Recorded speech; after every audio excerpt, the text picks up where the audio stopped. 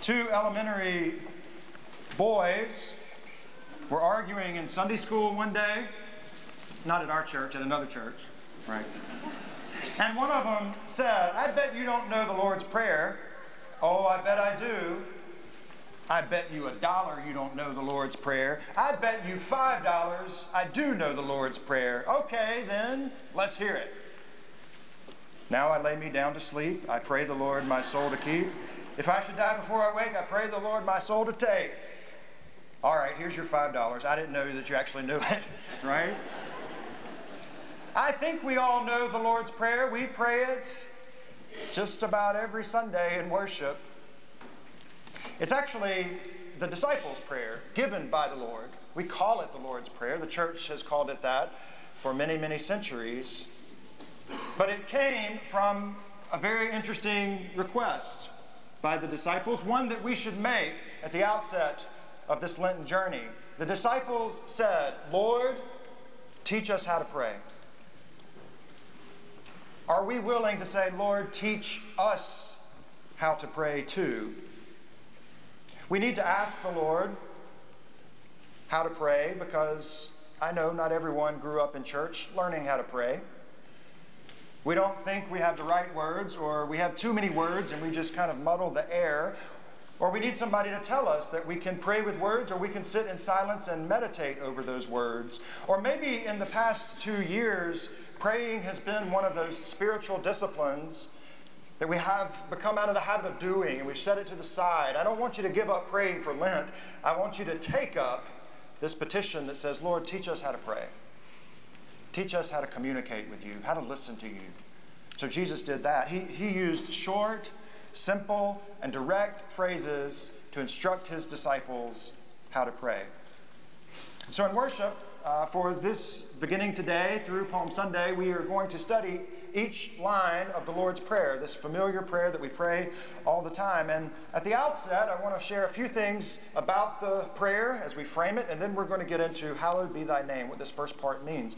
The first thing that we need to recognize is that 6 verses, the first 3, point our attention upward to God.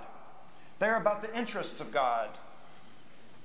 The latter 3 verses turn our attention inwardly and focus on our needs and interests. So we pray, "Your name be hallowed, your kingdom come, your will be done," and our attention focuses upward.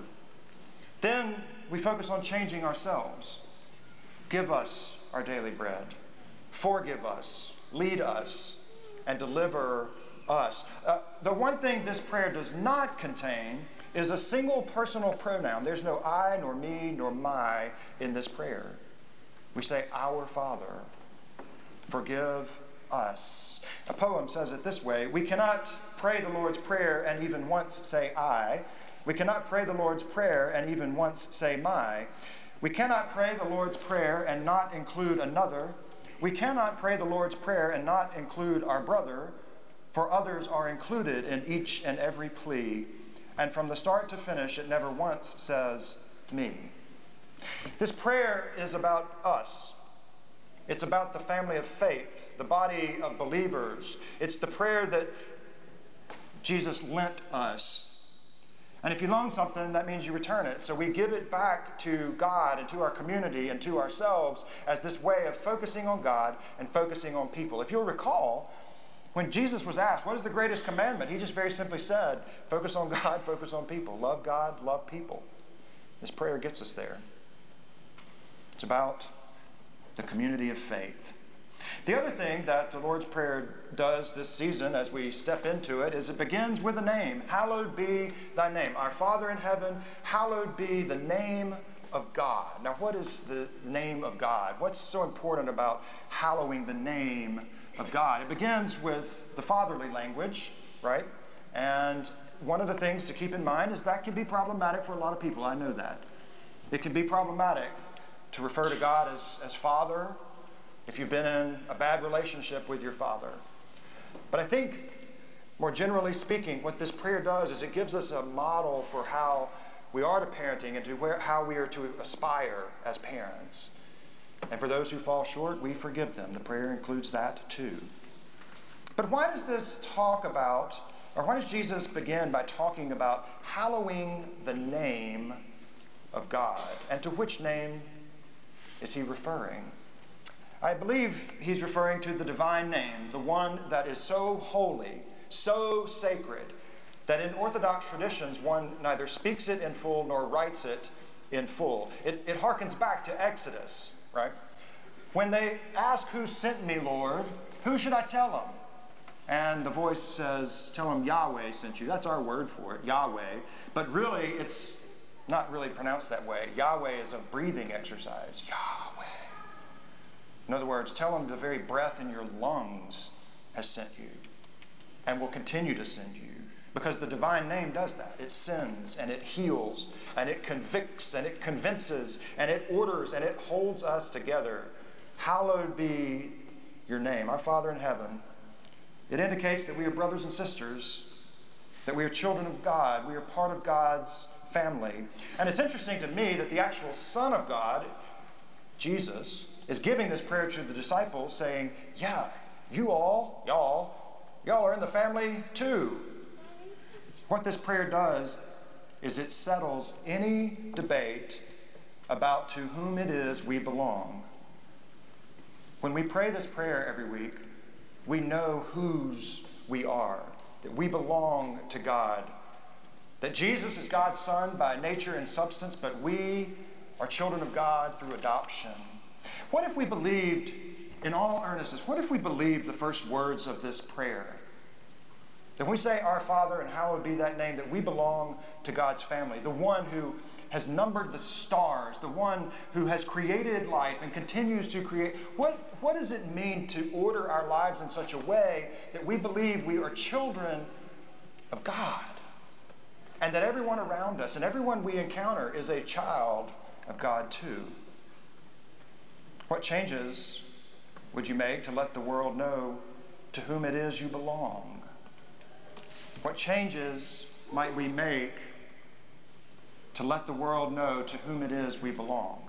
Someone once wrote, "Too many people say 'Our Father' on Sunday, but then they live like orphans throughout the week." Don't live as if you don't belong to a story bigger than yourself or a family that's bigger than yourself. If you know who created you, if you know who redeems you, if you know to whom you belong, then you possess a freedom that does not originate in this world. It cannot be contained because it's called grace. And grace is that which frees us to accept that we are a child of the King. When we accept that, you'll find it difficult to hate that which God has created, because God the Father doesn't make mistakes. Knowing to whom you belong and living like a child of God will make it impossible to hate anyone, because you cannot say you're in love with God and hate your brother and sister. When we begin seeing ourselves as sons and daughters of the King, we take off the robes of shame and guilt and know that we belong to a different story. And that when we return back to God the Father, whose name we hallow, we begin putting on robes of assurance. You know the story of the prodigal son? When he comes back home, and the father's sitting there just waiting and waiting. And from a long way off, he sees his child and he comes and he puts the best robe back on him. That's what it means to be a part of the family of God. So hallowed be that name. That name which creates a family and then invites us and adopts us into that family. So I want to ask a question. What does it mean then to hallow something? It's not exactly a word that we use in the Starbucks line or at Target or somewhere around town. Hallowing things, right? You probably hear it and you think about Halloween or All Hallows Eve, that which is holy and set aside and marked. You think about hallowed ground. That soul that's so sacred because men and women gave their lives defending freedom, we call that hallowed ground. To be hallowed is to be set apart. It means to have a higher purpose. It can also mean to shrink back, and I love that definition of what it means to hallow something. To shrink back. That's a worship phrase. Like every time we come in here, I don't know if you do it, but every time I come, that small narthex, it sort of compresses us and reminds me of life, sometimes between Sundays. And then we take just a few steps in and we're blown away and we shrink at the mystery and the wonder and the awe of the God who has authored everything. One cannot hallow God's name and also hallow anything else in this world. Those are competing values, friends. Choose you this day whom and what you will hallow. That's a Lenten discipline. In the Luke 4 reading today, the devil tempts Jesus. I am reading through those verses throughout the Lenten season. Maybe you want to join me. I want to read about the 3 times Jesus was tempted and what that means. You and I, gosh, he spent 40 days in the wilderness and was tempted 3 times with power and prestige and wealth. And, sometimes I'm tempted in the first 3 minutes of the day. What about you? How do we respond? Jesus was tempted at one point to catch himself, send his angels, do something spectacular, and Jesus responded and said, "It is written, worship the Lord your God and only serve him." Jesus was hallowing the name of God by resisting the temptation to prioritize his life to the world. How is your life prioritized? Because the reality is the devil still tries to tempt Christ's brothers and sisters by saying things like, "Come on, guys, if you can add more things to your calendar, God will protect you from burnout." Or it's okay to have one more drink or one more indulgence, you'll be protected. Or it's okay to hurl yourself into gluttony and lust and negativity and frivolous spending and gossip and moral decay. Surely the legion of angels in the church will come and rescue you. We are tempted that way. But Jesus' followers should respond by saying, I will resist the temptation to load up my calendar and to worship my calendar and my desires and my pride and my inhibitions and my money and anything else that compromises the hallowedness of God's name at work in my life. I will hallow God's name by the way that I live, by the way that I speak, by the way that I present myself on social media and to my friends, neighbors, and my enemies. I will hallow God's name that way. I will hold it highly. I will not consider it trite. I will not defame it. I will not cheapen it. I will live in fear, the good kind of fear, the reverence, the hallowedness, the mysterious nature of who God is. I will take off my shoes and hide my face when I am in the presence of God. So each week we say, hallowed be your name. What does that mean? How do we do it? Well, I look at it like I do prayer. And the way that I view prayer, as we're praying for these 40 days, is that if you want to pray for hunger, then you give somebody to eat, somebody to eat, and that's how prayer works. When we pray for peace in the Ukraine, we begin practicing peace in our spheres of influence, because that's how prayer works too. When we start saying, I wish, I pray, God, that somebody would do something about education, then we volunteer our time at the school closest to our house because we have the talent and the ability to make a change. That's how prayer works too. Or when we get serious about mental health concerns, we begin with our own lives and say, I'm going to take care of me so I can help take care of others. That's how prayer works too.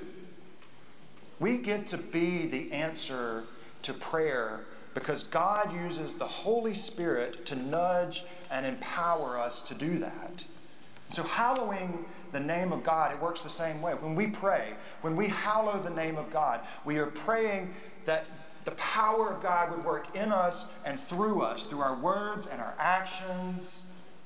What we are praying is to become those who honor God through our living, who honor God through our actions. That's how we keep God's name hallowed. To hallow God's name, you can do that right now. I don't know if you saw it or not, but there's a QR code right there on your insert.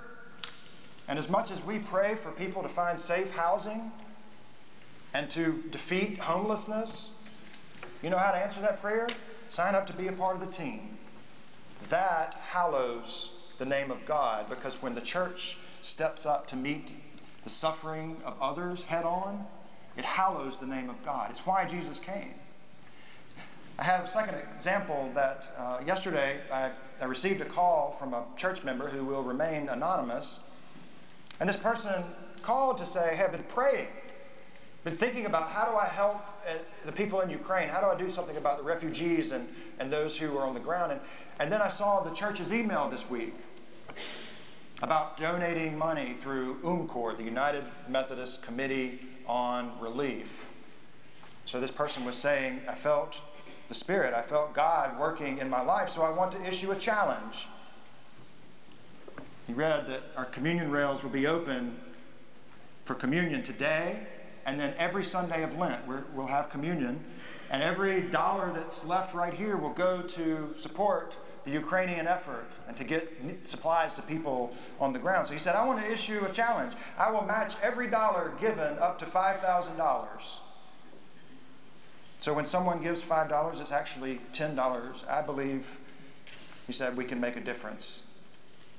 That's hallowing the name of God when we focus on the suffering of others.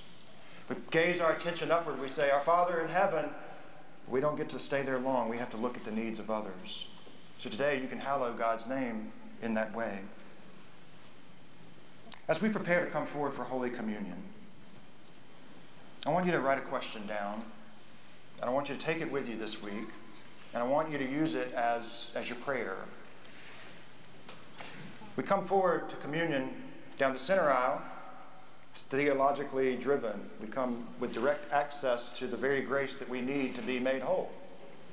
And there's a lot of different parts and pieces to the bread, but it comes from one common loaf because we're in this thing together. We present our hands like this for the bread. We cannot receive bread with clenched fists. We cannot receive grace with clenched hearts. So we present ourselves as a sign that we want to be used. We want to hallow the name of God by allowing God's power to begin working in our lives and through our lives. So I want you to think about this question as you prepare your heart now for Holy Communion. What do other people know about God because of how I live my life? What do other people know about God because how I live my life? As we hallow the name of God, we point people toward mercy and grace and freedom and hope. And that can begin right here today. Amen.